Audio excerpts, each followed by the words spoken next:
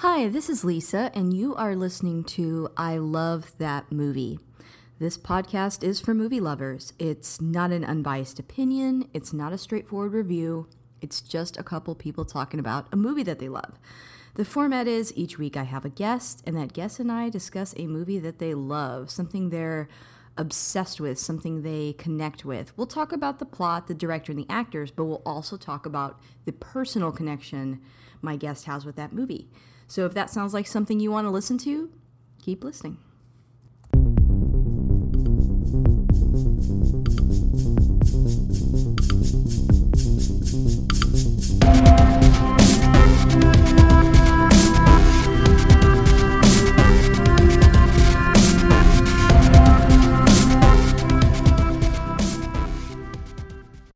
Hey, this is Lisa, and if you want to catch up with me on Twitter, you can find me at ILTM Podcast. I'm also on Instagram. I Love That Movie Podcast.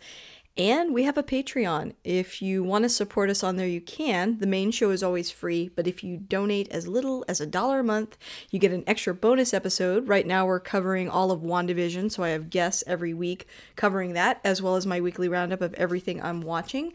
And I want to take a moment to thank my top patrons, and they are Chris Balga, Michael Cross, Philip Barker, and Jeff Woodman. Thank you guys so much for keeping the lights on. And if you like what you heard today, please subscribe and rate the show. It does help new listeners find us. And now on to the show. Every week I have a guest, as I said before, and I have a returning guest. I have Nick Ward. Say hi, Nick. Hello. Wow, that was interesting. It's just interesting. Just greeting the listeners. Well, thank you for doing that. So every year, Nick and I talk about a movie that has something to do with our relationship around our anniversary. Mm-hmm. So we were married on the 12th, and we went on a little trip, and, you know, we've been celebrating. We're actually really excited because we were both vaccinated finally, so we can actually go places. But anyway, we did want to, you know, return to this, what do you call it? Ritual? I don't know. Annual thing that we do. Tradition. That was the word I was looking for. And so, you know, we decided this year to do something a little different. You know, we've picked other movies in the past, like I think we did Dread one time. That definitely sums up our relationship. Pretty much. Yeah, I dread our relationship. And then also like Goodfellas and some other fun choices. But this time, we're going to go back to the very first episode we ever recorded at all. And you were my very first guest. And it still happens to be a movie that we love just as much as that first time we recorded and continue to love, but we are going to redo that episode. So what movie are we talking about today? Dark City. Revisit. Yes. Reboot. Remix. Can you add an air horn in there?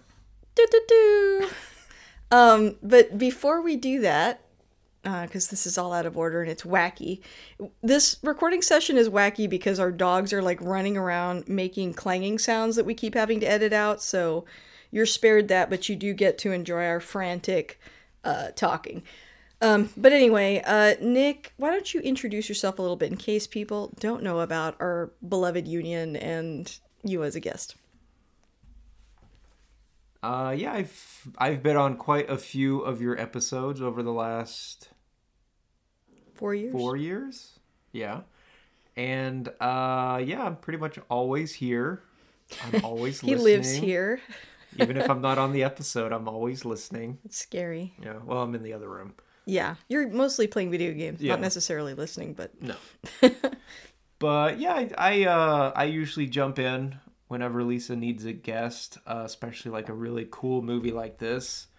I kind of lean more towards the 90s kind of sci-fi pseudo-action-esque. And I feel like this one kind of really hit a home run with both of us because it's that real dark noir detective vibe that you like, but also real kind of weird sci-fi that I like. yeah. And it's fun to go back and revisit it because I think, you know, every time I do, I see something different, like we always say about every movie we love, but particularly this one. several times, and I feel like I picked up more watching it the other night again. Yeah. Like something new every watch. Yeah, I think this movie kind of represents both of us, like you said, as viewers. Like, I think there's just so much in it aesthetically and just a lot of the choices in the plot and the storytelling that I really, really like and connect with. It's a And very you happen to, melting too. pot of genres. Yeah, it kind of is. And, like, this movie kind of flew under the radar a little bit. Definitely overshadowed by films like The Matrix that came out the following year. And it has become sort of a cult classic. I think that people have heard of it, but not everyone's seen it. Especially younger listeners, I don't think have seen this movie for the most part. But if you've seen it, you love it. Yeah, I feel like if you've seen this movie, you really like, because this isn't a movie you just kind of see just because you've seen. You had to want to see this movie. Right. Okay, so let's go ahead and read the synopsis really quick, and then we'll kind of jump in. Now, guys, as you always know, this is not spoiler free. So I really recommend going and seeing this first and then coming back. And I think you gotta rent this right now or buy it. We happen to own it on Blu-ray. Also, we're going to mainly be talking about the director's cut. There is a theatrical cut and a director's cut. And I will say, I do think in this case, not always the case, surprisingly, but I think in this case, the director's cut actually does kind of flesh out the story a little bit more. Yeah, it's almost, I would say it's kind of like watching the director's cut of Blade Runner. You get a lot more keys. They didn't cut out fluff. They cut out like major stuff. Kind of the Donnie Darko director's cut. You get a lot more story that you kind of need. That's another movie I'd love to cover sometime. Yeah. But yeah, I'm going to go ahead and read the synopsis. So go watch it and then come back. And here is the synopsis. Email a 4-page essay. Yeah, please.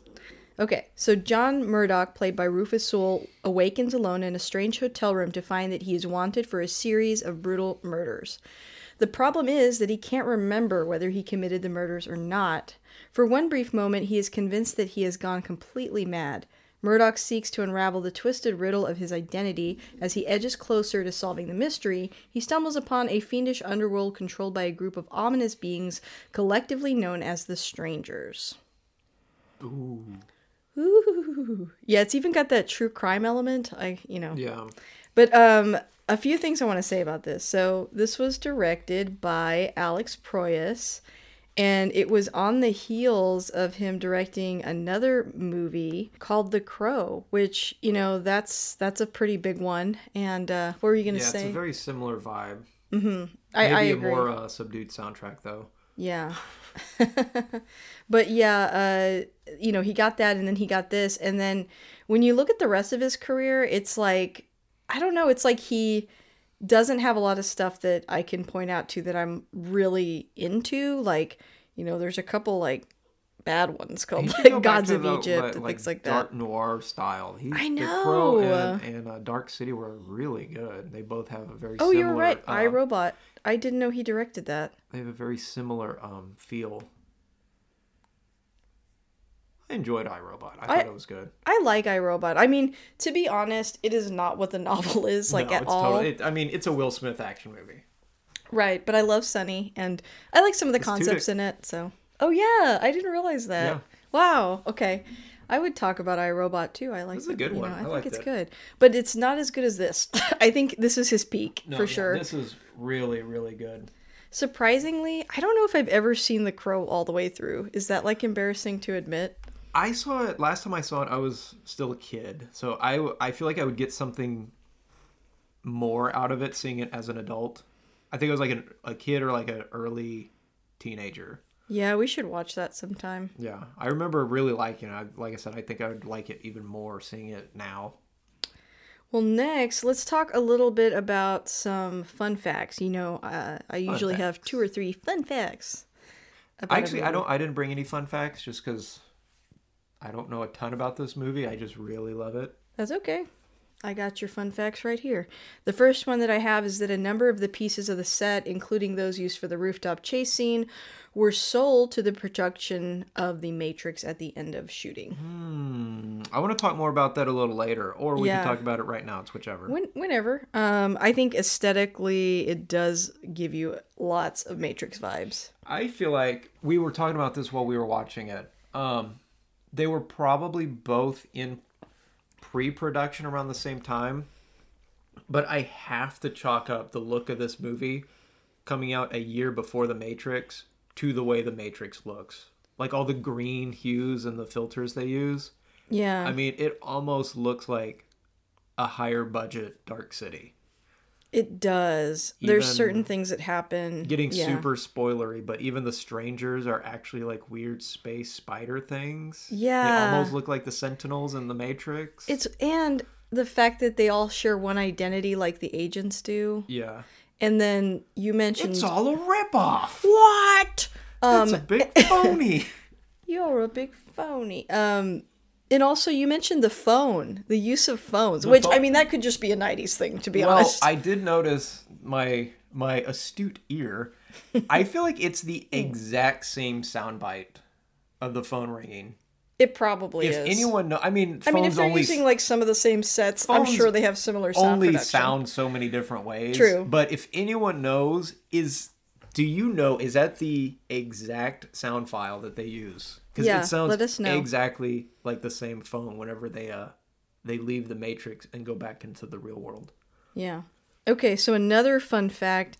New Line Cinema forced Alex Proyas to include the opening narration by Kiefer Sutherland, which gives away several plot reveals. Proyas objected to it, saying it was unnecessary, and he subsequently removed it from his director's cut. I think that's a good idea because the director's cut shows you more throughout the film to where you kind of get to figure it out instead of going into the movie knowing what's happening, which is kind of boring. I think that there's two different types of viewers, and there's people that enjoy piecing a film together, and there's those that don't like that. And it's kind of like, which Blade Runner cut do you prefer? The one with Harrison Ford narrating at the beginning, Very similar. or the one without it? And I prefer the one without it because I like a good mystery. Yeah. You know, it's kind of like how I keep going back to this example just because we're still covering WandaVision on my Patreon podcast, but you know, for that show too, saw a similar divide of people that are like, what the hell's going on by episode 3? Yeah. And then people like me, they're like, oh yes, I love it, you know? So it's... Yeah, it's like, you know, this different show's types of going to be so many episodes long. They're not going to explain everything in episode 2 or 3. You're going to have to watch all of it. Mm-hmm. They're not stupid. They want you to watch. Yeah, they're not going to just the hook. abandon you. This is what's going on. You don't need to watch anymore. The last thing that I have is the filmmakers cite 1940s, 50s film noir, particularly The Maltese Falcon. One of my favorite movies. Yep, same. And the sci-fi features Metropolis, which I pointed that out this Really time, good, reminded yeah. me of Metropolis. Oh, yeah. The Twilight Zone, I Yeah. definitely saw some Twilight Zone hints, and Akira as influences of the film. Yep. And I would say that Akira also influenced The Matrix, so I can see Oh, that yeah, very, crossover very there much too. so. Like, even if they didn't intentionally, but you know, like the tuning and stuff is very Akira-esque in I'm this movie. surprised they didn't throw in tuning being like very Scanners-esque. Oh, you're right. When did Scanners come out? Scanners was 80s. Oh, I think okay. that was one of Cronenberg's first movies. Not his first, but I think one of his early movies. We So- should do a whole Cronenberg series. That would be fun. So, yeah, you know, that's another thing is watching it again. We were talking about that, and I keep using the word aesthetic. I don't know, drink every time I say that, but like the look of the film does look very noir, but also kind of looks, we were talking about sort of like French or Yeah. European color palette. Reminds me a lot of like, you know, Amelie or Yeah, like, City of Lost Children. yes, which I would love to cover that too. It's got like, I know every movie in the 90s and early 2000s had 1,000 filters on top of them. But that's kind of cool because you know when it happened, and if done right, it actually looks good. Yeah, it adds to the film in this Yeah. one, especially since it's all taking place like kind of at night. I think it's a really cool way to give it the old noir, like black and white look without making it without filming it in black and white. I agree. Give it And one solid like main color tone throughout the movie. yeah, and it lets you know too that you're not in this reality, the reality that we're in. Yeah, And the it's Matrix not is much normal. the same way, where it's like that greenish, Yeah, when they're dark in, hue to when everything. they're in the Matrix, the fake world, it looks kind of normal, but then when they're in the real world, it's all very green. Yeah, and so I like the use of that here. I mean, it's not just for looks. It adds to the film, I think. And Yeah, I think it was very intentional. It wasn't just like, well, this is what it's going to look like. It's like, like, no. oh, this would be neat. I think it was real. It was supposed to have evoke a certain like sense of retro, kind of like dread almost. Yeah. Very somber like city without anything necessarily bad happening in the city. Yeah, just kind of a bad vibe. Yeah. Yeah, and I think too, like the themes with like memory and identity remind me a little bit of like, you know, the movie Memento, which comes out a couple years later, Yeah. but also of, you know, The Matrix, but also Ghost in the Shell. There's a character at the beginning of that movie, the original cartoon, that has like a similar thing. And of course, Blade Runner, right? Lots of memories Yeah. are a theme in that as well. So all that, that's all that kind of stuff that I like. So, you know, this kind of packages up everything really well. And if you want to take it like all the way into like modern times, almost Inception-esque Yeah. with the implanting of like different memories, like Ugh, I them love that. trying You're to, so like, right. the strangers are trying to figure something out, so they kind of like change all these people's realities every so often. I think it's once a day, but it's sometimes they leave someone in a reality for a while, but I guess if they don't get what they're looking for, they go in and change their whole life and like completely change stuff up. The whole thing has like this real Philip K. Dick vibe. Yeah. And, you know, reality is perception, is reality kind of stuff. And, yeah, I really, really like that. Even kind of reminds me of Westworld a little bit, you know, how they keep resetting the characters, Yeah, and it sometimes kinda- putting them in different situations. They do the same thing but a little bit different every time. Yeah.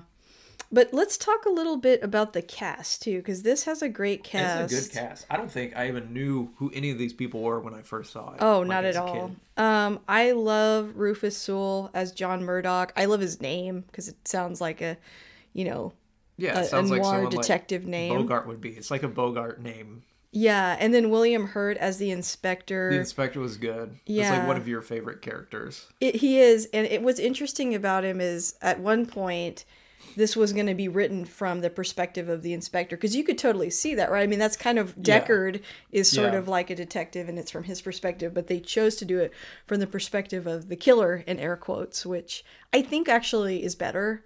Even though I think- love detectives, I like it being from John Murdoch's point of view Yeah, instead. I think it's a cool idea because not only is he trying to solve the mystery, much like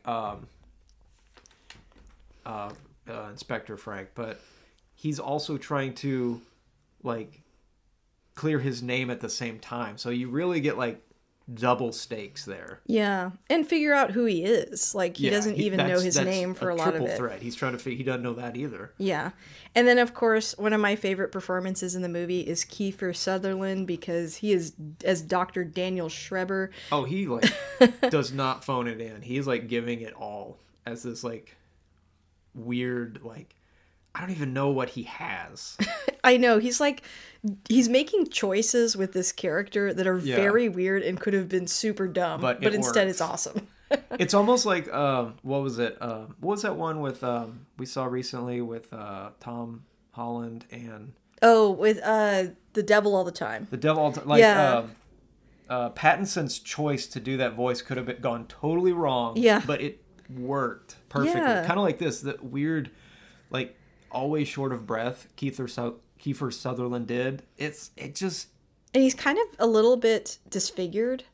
yeah. Which you don't he's- notice a lot until you really get a good look at him later in Yeah, the the way film. he's playing, he's acting. He's got like a hunchback. He has a cane, a limp. It's just really interesting. But I feel like it's because his character is the only human that the strangers have let onto their plan. Yeah, So I wonder if clearly, they I don't like think they treat him tortured very him. well. Yeah, I wondered that this time. I was like, and I never thought about it before, but I'm like, I think that they harmed him, and that's Well, why he's like that. But he's kind of like Renfield-ish, like in Jump- Dracula. Like I yeah. don't know, it's like a weird performance. Jumping all the way to the end. I don't know if it's because, I don't know, maybe they kicked his cane out from under his hand, but they have him in that weird, like, apparatus that's, like, holding him up Oh for him to, like, walk yeah, around in. I don't know why. Maybe they're just being jerks. that was not in the director's cut. No explanation. Yeah, get in the weird cage thing.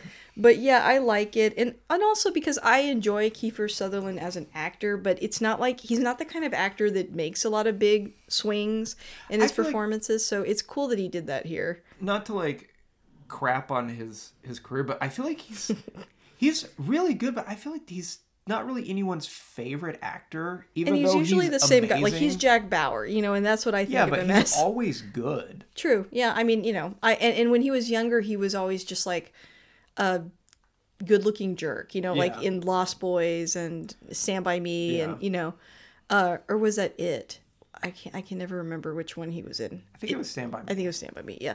But and then you've also got Jennifer Connelly Yeah. as Emma Murdoch, and this is is this the same year that Requiem for a Dream came out? I can't remember. I think Requiem was like 2000s. 2000. Okay. So she's like 2 years younger here.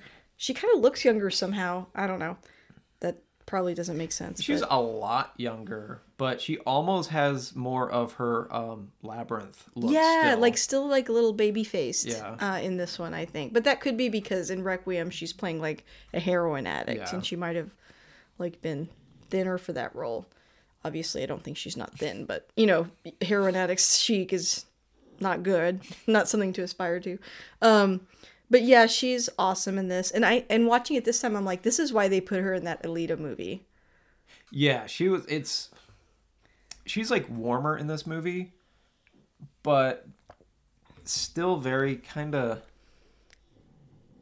standoffish, I want to say. Like whenever she thinks her husband's a killer, she's like, "Are you?"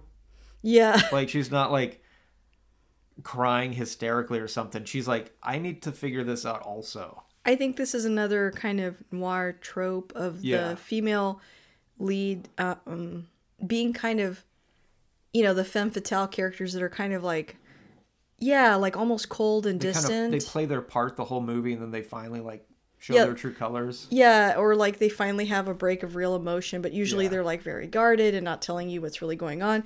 In this case, I feel like she's emotionally guarded because she doesn't know what's going on. Yeah. She feels like she loves him, but then she's questioning her reality of whether or not he's a killer. Yeah, because whether they're real or not, she has all the good memories of him still. Yeah. And she reminds me of, Rachel in Blade Runner a lot Yeah. too, which again, modeled after sort of a femme fatale character. And then of course you've got all the actors that The are strangers. the strangers, which, do a good job and have like fun names like Yeah. Mr. Hand, Mr. Book, and Mr. Wall.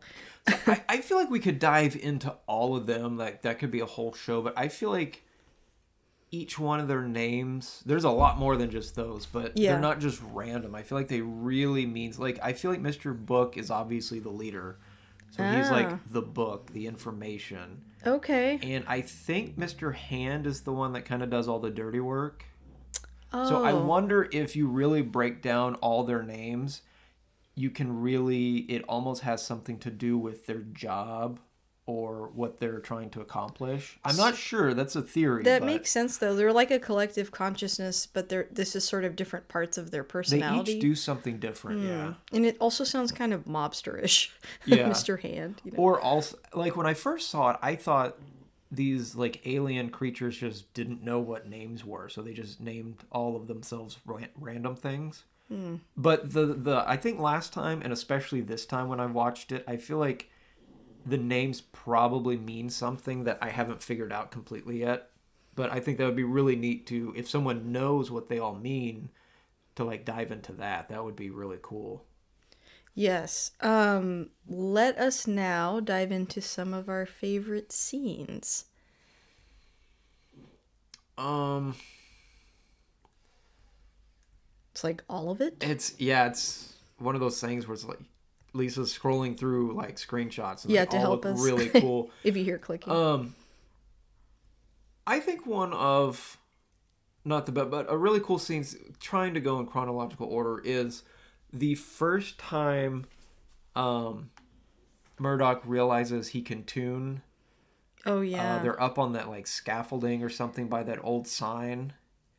And this is also, I believe, I don't think this scene was in the theatrical cut, because this is one where he manages to kind of like disintegrate the boards, and one of them falls down and gets tangled in these ropes. And when they do so, they kind of pull the ropes, and this like, you know, like the waving cowboy at Vegas or whatever. Yeah. There's a sign like that. The hand comes down and kind of like cuts the top of one of their heads off. Yes. And you see the spider creature inside. I don't think that was in the theatrical version, but I could be wrong. Yeah, I didn't remember it. And when we were watching the director's cut, I realized that I've seen the theatrical cut more than I've seen the director's cut. Yeah, there were some scenes I didn't recognize. And there were some scenes I didn't remember. But yeah, I know that the director was trying to limit how many times you saw the alien, and even entertained like not seeing it at all. But I think that the studio pushed like, no, we've got to like see it. Yeah. So it comes out, it oozes out of the head, and at this point you're not really sure what's going on still, because the main character John, I mean, it seems like people keep questioning him about, you know, who he is and things like that, and so I think he's kind of confused. So you're like, is this really happening, or is it like, you know, he's crazy? Yeah. Which I love plots like that, where it's like, is their reality really happening, or is it like their perception of it? There's quite a few differences between the theatrical and the director's cut, like the introduction of like the spiral and John's fingerprint is also like not really that way explored. More. Once again, I feel like I noticed more in this one. Like, I think Murdoch looks at his fingerprints 2 or 3 times throughout the film, and I didn't put 2 and 2 together before, but this time I'm like, once again, spoilers, but it's not Earth. It's a weird satellite these aliens have that I guess they've dumped humans on to figure out what the soul is. But the satellite is this city they're in, and it looks like a fingerprint. It's a very spiral-esque street system. Like, there's one scene where you finally see it from above. It's floating in space, and it's like a maze fingerprint type city. I'd never put that together until we saw it the other night. Yeah, and spirals are a theme in the movie, you know, when the killer leaves spirals on that woman's body. And yeah, it seems like it's a metaphor for like they're kind of like trapped in a maze. Yeah, like rats in a maze. Yeah. So that's interesting. Another change. I know we said favorite scenes, but maybe we'll also touch on a couple of differences. Oh, yeah. The relationship between Bumstead and Emma is like non-existent in the theatrical cut, but there's several scenes with his wife and with the detective. I thought that was good because it's almost like they're kind of not playing against each other, but I feel like Bumstead is kind of starting to convince her, but then she's also kind of starting to convince him that Murdoch is innocent. Yeah, and Murdoch's really messing with Bumstead's reality too. Yeah. And so they kind of become part of this club of people that know something else is going on. And plus, I just like that it makes Jennifer Connelly's character more interesting, instead of her just being like the love interest that's being thrown out into the space at the end. She's very like active in the story. It's in also cool that in the director's cut. They didn't cut her parts out like they did in the theatrical cut. You know, they left all of her parts in. There's also a scene where we find out that the sex worker has a daughter, and that she actually witnessed the murder, and she has like a drawing of the strangers. So this is like the first time his wife and the detective are seeing what the strangers look like, because like most people haven't seen them. That's not Murdoch. Yeah, and most people haven't seen them, right? So like they only came in and committed this crime because they're trying to do something to John specifically, but this is proof that it's not just John's reality that she drew them. So that's an interesting development. Also, there's a scene where Schreiber is being visited by Mr. Hand in the public bath, and pops up after he talked to Brumstead. But in the theatrical cut, it appears during the conversation between John and Emma. There's also a shot of John in the public bath. He sneaks in the cabin, follows the conversation between Schreiber and Mr. Hand. Again, not in the theatrical version. Yeah, because I think Murdoch, he like follows Kiefer Sutherland's character for a while before they actually meet. Yeah. And then also, I think coercing Schreiber into coming with them using tuning is not done in the theatrical cut. He just comes with them willingly, but in the director's cut, he like made him. It makes it seem more like he's a pawn and not just working with them. Yes, you're right. It makes him seem more innocent, which later, I mean, for sure he wasn't working with them because he helps John by giving him all those memories. So it makes more sense that he would do that. But anyway, those are some of the differences. To go back to some of the favorite scenes, let's see. I really like the Hellraiser vibes when you finally see all the strangers. Their weird little like domain. Yeah, and that giant head. That Metropolis. It's like Hellraiser meets Metropolis. Yeah, and this is kind of like, by this point, you know that their race is like dying off. And so for whatever reason, the thing that they want most out of humans is our individuality. And a soul. A soul, yeah. Because they think that makes you, like in theory, live forever. Yeah. And the fact that they don't have that, they think is why they're dying and why they don't have their own identities. Yeah. So they're trying to figure out, you know, what is a soul, what gives you one. So they force Schreiber to inject everybody with these serums that have all these memories in them that basically give them their identities, and then they just study us. That's it. They see how you react with different like life events that you never actually experienced. Yeah, and somehow that's gonna help them, but it doesn't. Instead, they accidentally trained John Murdoch to beat them. But yeah, oops. that's a good scene that I really like. I think one of my favorite scenes, well, I mean, like, once again, they're all good, but when you first see the nightly tuning. Yes. I mean, that's so cool. Like, the city changing. It's like, it's a mix of real early CG, so you can kind of tell, but also a lot of real miniatures. Yes. And just the way they do it all together, it looks really good. And the city is so weird. It doesn't have to look real. It can look fakey.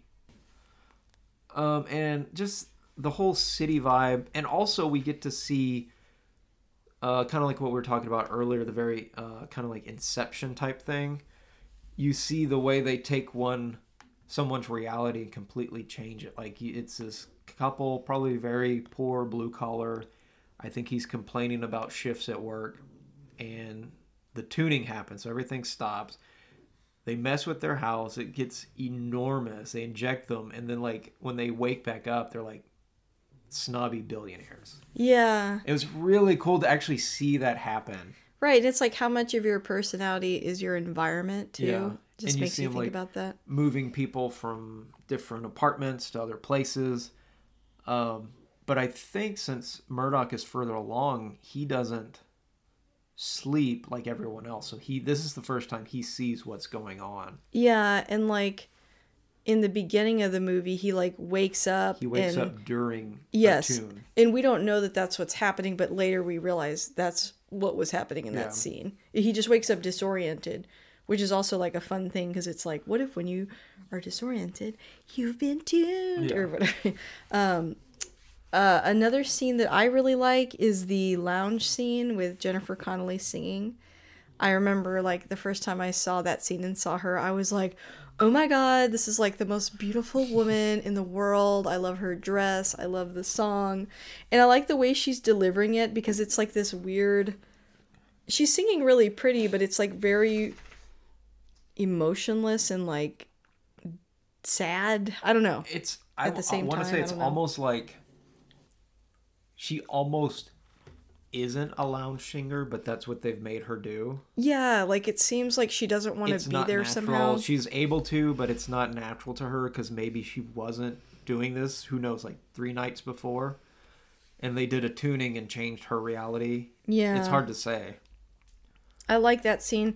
I also weirdly always love the way it looked when Murdoch goes into that diner and Automat.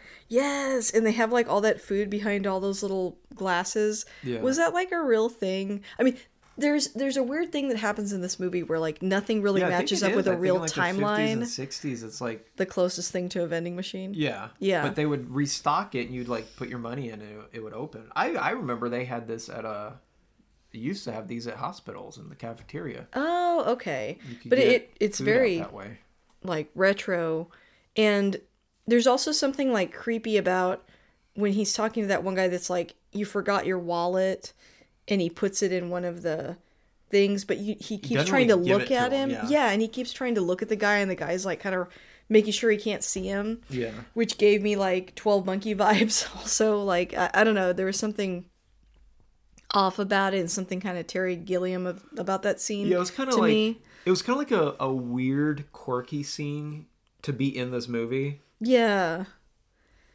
I'm trying to think of another scene that I really enjoyed. I mean, we've kind of talked about this a little bit already, but I like the way the strangers look because they kind of look like vampire mobsters. I don't know. They look very strange. It looks and I like love Dracula 2000. it. Yeah. Yeah. And again, kind of like Hellraiser a little Yeah, bit. yeah. They wear like derbies when they go out during the tuning and everything. Very effective in disguising their Oh, yeah. identities. But yeah, I like that. What else? I mean, I guess the whole Scanner meets Harry Potter versus Dumbledore meets Dragon Ball Z meets anything where it's like two powerful people like shooting a weird beam at each other and it goes back and forth. That Yeah, whole fight at Lord the of end the was Rings. really cool. Yeah, Lord of the Rings. That is really cool. Also, we were talking about this last night. We're like, it's kind of anime-ish, like in some of the Yeah. ways that it's told. Like I could totally see this as being like an anime. Yeah, and the fact that they kind of just tell you and show you like, oh yeah, and this happened, but they don't explain it.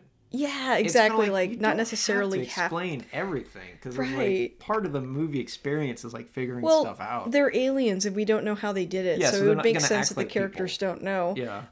I like the scene. Okay, so they keep introducing this concept of this beach, this vacation Yeah. destination that everyone wants to like get to, but it's theoretical because I'm doing air quotes, but everyone's been there. Yeah. But they can't remember the directions or how to get there. and I feel like it's because so like these creatures or these aliens, they don't like the sun, right? Or water. Or water. But they know that people do love those things and need those things. So I think they give them the memories of those They things leave that so one that constant memory. in yeah, everyone. so that they don't disappoint them and they think that this vacation is coming. It's advertised everywhere. It's talked about. They remember it, but they never really get that payoff. But it's kind of a fun concept because doesn't it kind of remind you of like the daily grind of like Yeah. we're all kind of looking forward to that vacation escape, time and that yeah. escape to a beach, and like what if one day you found out like It's never actually happening. it's never gonna happen, it's never happened. And It's the carrot in front of you. yeah, and so like, there's a scene where we find out that, John Murdoch runs into his uncle in air quotes, and his uncle's showing him all these memories and like trying to convince him, which it feels like an obvious plant from the strangers to Yeah. try to get him to Throw him off the what am I case. yeah. And I love that he sees pictures of him and he's like, that's me. Like, I don't remember this. And like, has that ever happened to you before? Because it's happened to me where I see like a picture of me from as a kid and I'm like, don't remember I that. straight up don't remember this. Like, and that's pretty normal actually. Like our memories are very unreliable, and They've even done studies where they show people a picture that Oh, they you- Photoshop themselves in. Yeah. And people are like, oh yeah, I remember that carnival. And they're like, well, you didn't go there. So it's like, it actually is pretty easy to manipulate people's memories in some ways. Yeah, if you just make it convincing enough. Yeah, and I thought that was kind of interesting in the story. And again, he's starting to really doubt this location. He opens up a book. He keeps trying to go there. Yeah, and he has that children's book, like a little diary. They're like, he's Yeah. like, oh, you made this when you went to the beach, but he opens it, it's blank. There's nothing in there. But then later his mind, like his tuning ability, fills it with pictures. Yeah.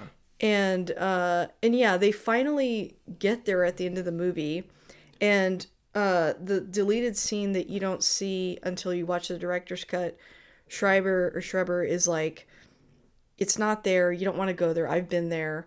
So I think that that's what happened to him, is he like figured all this out. He like went there, Yeah. realized that there's no escape, It's and that's literally just probably when the nothingness. It's strangers, just empty yeah. space. And that's probably when the strangers really got him, you know, because Yeah. you're like, you can't leave anyway, so be our puppet, essentially. Yeah. But they get there, there's like a wall. He and the detective break it They down. break it down, yeah. And guess what? They're in the middle of nowhere in outer space. Yeah, it's like I love that. It's almost like a space station kind of to look like a city. Yeah, and like I think the first time I saw this movie and they saw that, I was like, what the hell? did they Like I just was go so there? shocked. Yeah, because in the theatrical cut, you get some of the backstory, but like when you finally see it, you're like, whoa, you know. Yeah. I think the cool thing is, like, after, like I said, like the whole power beam DBZ type fight, he does manage to defeat Mr. Book. All the strangers are either, I don't remember, are they killed or they just kind of go away? They're killed because of the introduction of like the sun. That's right. Yeah, because he Yeah, 'cause like I think he tilts the station, because since he's essentially as powerful as they are, he can make stuff, he can tune fully, so he can move the station around. introduce more water. He filled the emptiness with water to where there actually is a beach. Mm-hmm. I mean, there's nowhere else to go, but they can at least go to the beach now. And he gives them the sun, so it's like that hurts all the like aliens Yeah, that's too. right. I remember that. I think now. that combination is like, well, they're done for. Like Yeah. the only thing that kept this working is that people have to have water, so they had it there, but they kept it like Yeah. under control, and now it's everywhere. Yeah, and same with the sun. So, towards the end, he like reunites with his wife, but she doesn't know it's him. Yeah, they kind of get a And- fresh start, because I think he goes and meets her where they supposedly originally met. Right, So but it he's was almost- a fake memory, but he makes it He's happen. trying Yeah. to rekindle the scene if he can do it organically. And like there's some touching parts of the movie where he explains to her that like they've never actually met, they didn't actually get married, they didn't have Yeah. this whole life They've together. probably never even come in contact with each other. And she says, "But I love you and you can't fake that." And he's like, "I believe you." So there's like this really sweet connection between the two of them that's kind of like the opposite of Eternal Sunshine. Yeah. Where it's like actually they've never met, but somehow they do know that despite whether it's real or not, their feelings for each other are It's real. almost like the feelings and memories are so strong. Yeah. Whether they're real or not, it feels real, almost to where they make it real. Yeah, and they're kind of Very, like, once again, very Inception. yeah. It's like whether that's true or not, I do love you kind of thing. Yeah. Which kind of reminds me a little bit too of like in Blade Runner like 2049.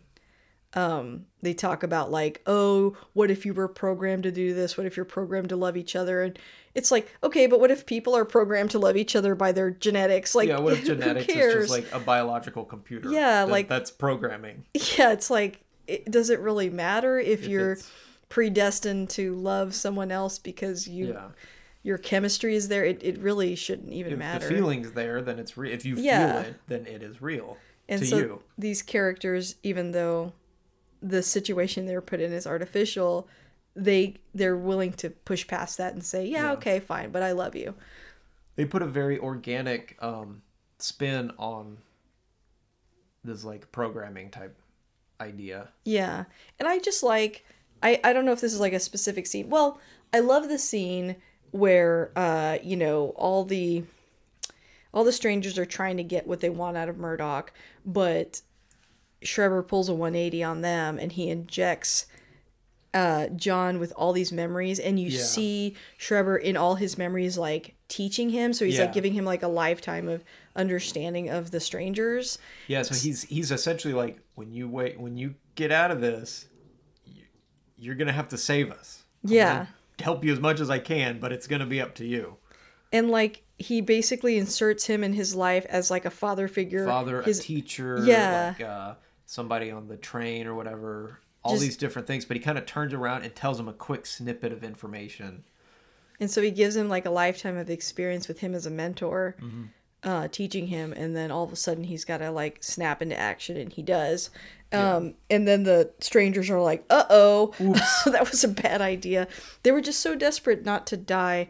Well, I think they didn't understand.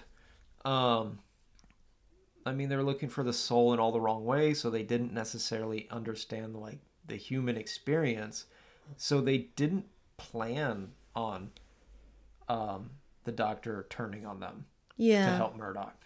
They probably literally did not see that coming. It was a total surprise, even though it like seems obvious. It's like, if you beat this guy up and mess with him all the time, he's eventually going to turn against you.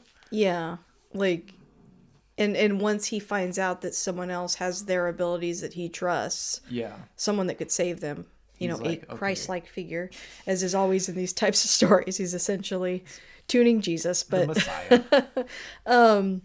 But yeah, a scanner's Christly. And he kind of looks like, I don't know, Jim Caviezel's trending because he said something wacky.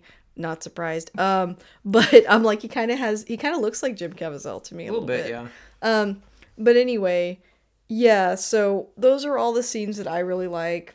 I just love the vibe of the film. I like that it's really futuristic, but it's got this deeply retro thing going on. And I've always liked sci-fi like that. Like we mentioned City of Lost Children.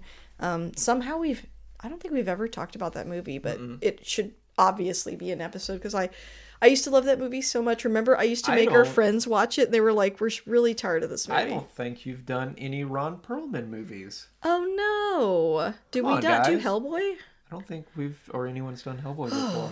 That's depressing. I feel faint. I know. I don't feel so good. But yeah, I like that concept in this, and then I also like the idea that like the sun never actually came, but they're always kind of like waiting for it, but it's like always nighttime. Like all that stuff is just cool. They're like, I remember that. I guess the strangers are kind of hoping they remember it. Like there's that scene too with the taxi driver where he's like, "Have you ever been to that beach?" And he's like, "Yeah." Like, "Oh yeah, we went there. Me and my wife went there on our honeymoon a few years ago."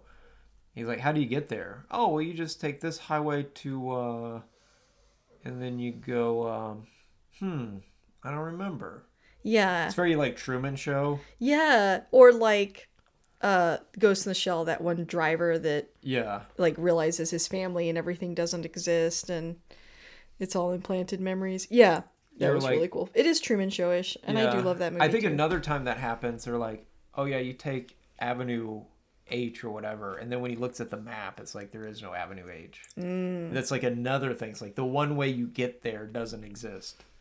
And also, I think we kind of touched on it already, but with the detective, when he's sort of making him question like whether or not this is really happening and if he's being used and if he ever was a detective before today, and he can't remember things either when he questions him, like when was the last time the sun came up.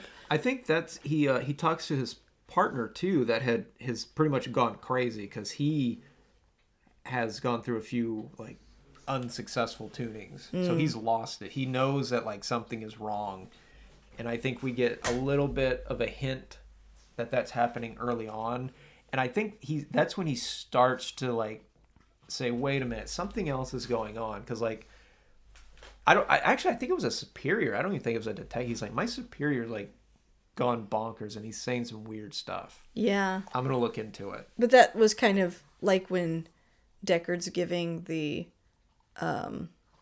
test to somebody, and he's kind of starting to question himself, like, well, Rachel later says, "Have you ever given yourself that test?" The what's it called, Alan Turing test? Turing Test. Yeah, Turing. Okay. Speaking of that, we should do Ex Machina sometime. Ooh, I love that movie. But was there anything we haven't talked about yet that you wanted to touch on? Probably, but I know, I'm surprised that this, once again, the episode's kind of short.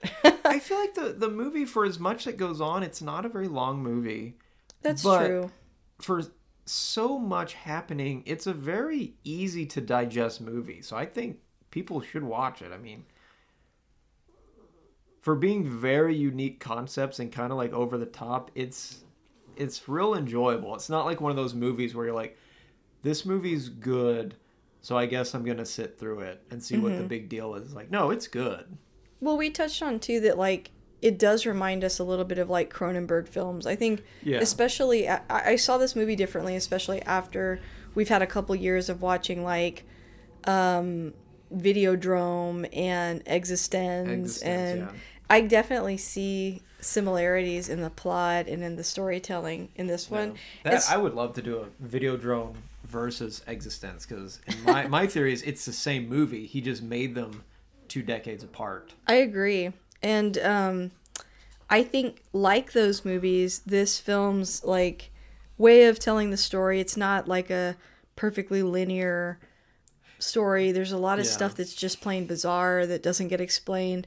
And you're either into movies like that or you're not. And so, like... Yeah, I don't need every single piece explained. I kind of like being able to go home and, like, come up with a fan theory or something. That's fun. Yeah, and I think, too, like, sometimes people will say, oh, this movie's, like, weird for the sake of being weird. And I guess I'm like, what's wrong with that, though? Like, why can't you just enjoy how something looks and makes you feel without having to have, like, all these solid answers of why? Like, it's art. Like, who cares? Maybe the director's not making it for everyone. Maybe he's like, these are these weird ideas I have. I want to put it down on paper or film. I think it could be cool. Right. It's definitely not hard sci-fi. You know, they're not going into... It's almost like magic and stuff like that. It's like weird space spider magic. It's like... And I guess that's more my speed. Like, some people really want the technical side explained to them, and if you're into that, this movie will frustrate you to no end. Yeah, because they don't explain how any of it happens. It just happens. Yeah, and I like that. I'm like, ooh, I don't know how it happened. I enjoy the mystery of it.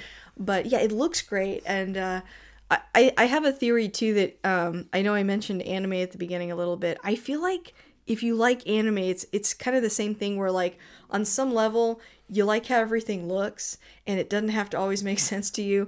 The narrative does not have to be 100% linear and all tied up. You're just like, hey, I don't know, they dress like that because it looks awesome, and I'm into that. Yeah, it's kind of like those shows where you really like the characters. There's like 2 or 3 episodes are fluff that are garbage, but you're like, you know what, I'm going to watch it anyways because it's going to get good. I know it's going to get good. Yeah. I'm here for it, through everything. But if you're into movies that are straightforward, this is probably not the film for you, and that's okay too. There's plenty of other movies I love that are very straightforward, so yeah. Well, that brings me to our last couple of questions. Number 1, why do you think you keep returning to this movie? Like, what about it keeps you coming back? Well, I feel like if I hadn't just rewatched it, my answer might be different, but I think it's because I noticed like 3 or 4 things I didn't notice before, and I feel like I've seen this movie at least like 6, 7, 8, 9 times, and I still notice like a couple new things. I have to say that there's a lot there to digest. You need to watch. It's like a good book. You need to reread it a couple times to get the full story. You know, I've always loved movies, and I've seen a lot of movies even before I started the podcast. But given the fact that I've been doing this for 4 years now with you and with everyone listening, this movie's different to me now because I have more things to reference when I watch it that actually enhance my love for it. I don't think when we first watched this, I was as into Akira. I don't think that I had seen some of those Cronenberg films that we talked about. Even though I didn't watch those specifically for the podcast, I've just seen them since then. And just looking back on, like, you know, The Maltese Falcon, The Matrix, a lot of movies that I've revisited because of the podcast make this movie experience different for me now than it used to be and enhance it. Yeah. And I feel like this movie is one of those films that it's very much a movie lover's movie. If you're not the kind of person that watches all different types of films and gets really into them, you probably might not like this one as much. Well, it's kind of like we said at the very beginning. It's a very mixed bag of genres already. Yeah. Yeah, it's weird, and it's fun, but I love it. And I can't get tired of the look of the film and the plot and the themes about memories and identity, what makes us human. Love all that stuff. So we'll continue to always love this film. How would you pitch this to someone that hasn't seen it? I'm trying to think. You know what? I don't remember what I said to this question 4 years ago. I don't either. But I didn't even listen to that episode. I try not to because it was bad. Because it was like 20 minutes and we didn't know what to do. It was like on your iPhone or whatever. But yeah, so completely forgetting the last 4 years of my life. No. Skip all that. Yeah. Not remembering what I said 4 years ago. I would say if someone has never seen it, I'm like, okay, do you want something that's going to take you on a wild ride and show you stuff you've never seen before, but at the same time feel super familiar? Yeah, that's true because it touches on... This is going to be the movie for you. It's got stuff that pulls from film from like decades ago, but then it also shows you stuff so far into the future type sci-fi stuff. It's like a wide spectrum of stuff that I feel like anyone could enjoy. Yeah, I like that answer. I mean, and that's a way to make a story that's really strange relatable, is to pull in imagery and themes from things we already know about. So it does do that effectively. And I don't know, I just think it's like an underrated gem, Very much so. When I was younger, people were like, "Oh, I love The Matrix," and I personally, I was like, I like this, and I liked Equilibrium too. I know some people think that movie's like so stupid, but I loved it. Well, they're dumb. They're stupid. Well, so... I'm gonna get in trouble online now. Oh no, but those are the movies that were like not as popular that I really connected with, and so I would say if you like that movie, you might really like this. Well, Nick, thanks for coming back. Sure. Thanks for allowing me into the recording. Allowing me into the recording studio. I'm usually banished. You have to like, get out. I'm not. No, you're here. The dogs are here, unfortunately. Yeah. Well, Nick, where can people find you? You guys can find me on pretty much all the social media platforms: Twitter, Facebook, mainly Instagram. But on all three of those, I'm at Wardco Props of some sort. There might be an underscore on one of those. I don't remember which ones. But yeah, if you just search Wardco Props, it should pop up. And you can see pretty much whatever I'm working on. Finished stuff and in-progress props from various movies, video games, and comic books. Well, Nick, thanks again, and I hope to have you back soon. Sure, thanks for having me. Let's see if we can get some pug ASMR. Oh, that's a good one. Peaches, did you have something to say? You should leave that in. I should.